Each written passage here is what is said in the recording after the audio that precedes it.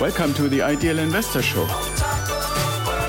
This is the podcast where we help you challenge your mindset and discover where you are. Tired of stories about other people's success? We can help you change your life, determine your time freedom point, and join us on the journey to financial success. Let's go. Hello and welcome back to another episode of the Ideal Investor Show. Have you ever heard that statement, zebras don't change their stripes?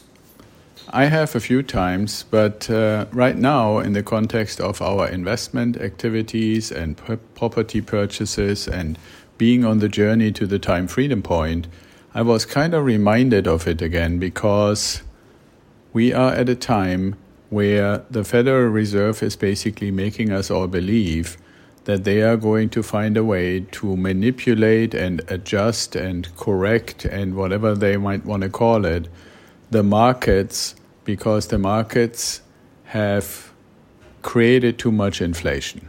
And how do you get inflation? By making more and more and more and more money available, by printing it without really any value in the background.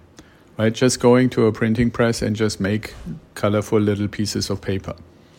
So when all these colorful little pieces of paper are coming into the market and there's no real value, no real work, no real activity associated with it, then obviously the more of that paper is available, the more the prices for everything are going up. And if you think about it, about 40% of all the dollars that are currently available in circulation or have ever been created were created through printing in the last 3 years. Right? So we had 250 plus years for the 60%, and now we had 3 years for the other 40%.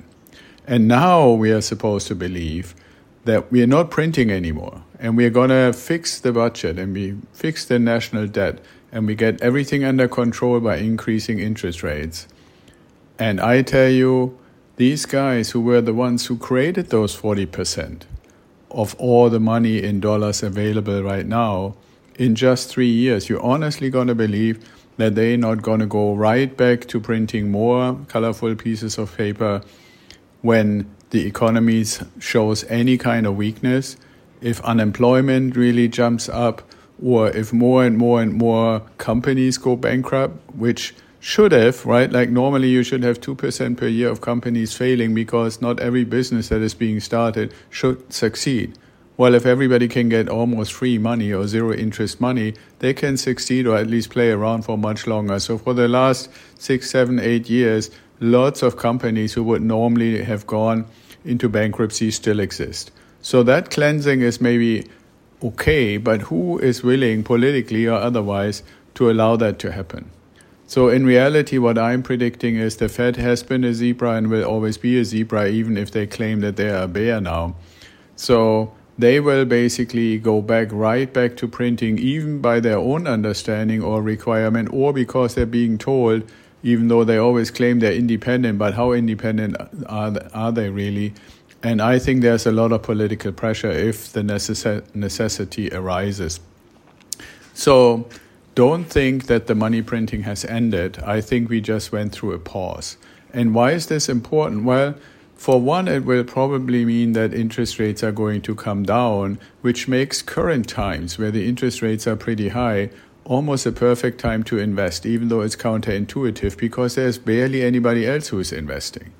But in our system where we can refinance our loans in the future, we can invest now, get really good properties, and in 3 or 4 years, when the zebra has lowered interest rates again, we can actually refinance and get even more cash flow than we're already making. And then the other thing is, they might say, okay, we're bringing inflation down to 2.5%.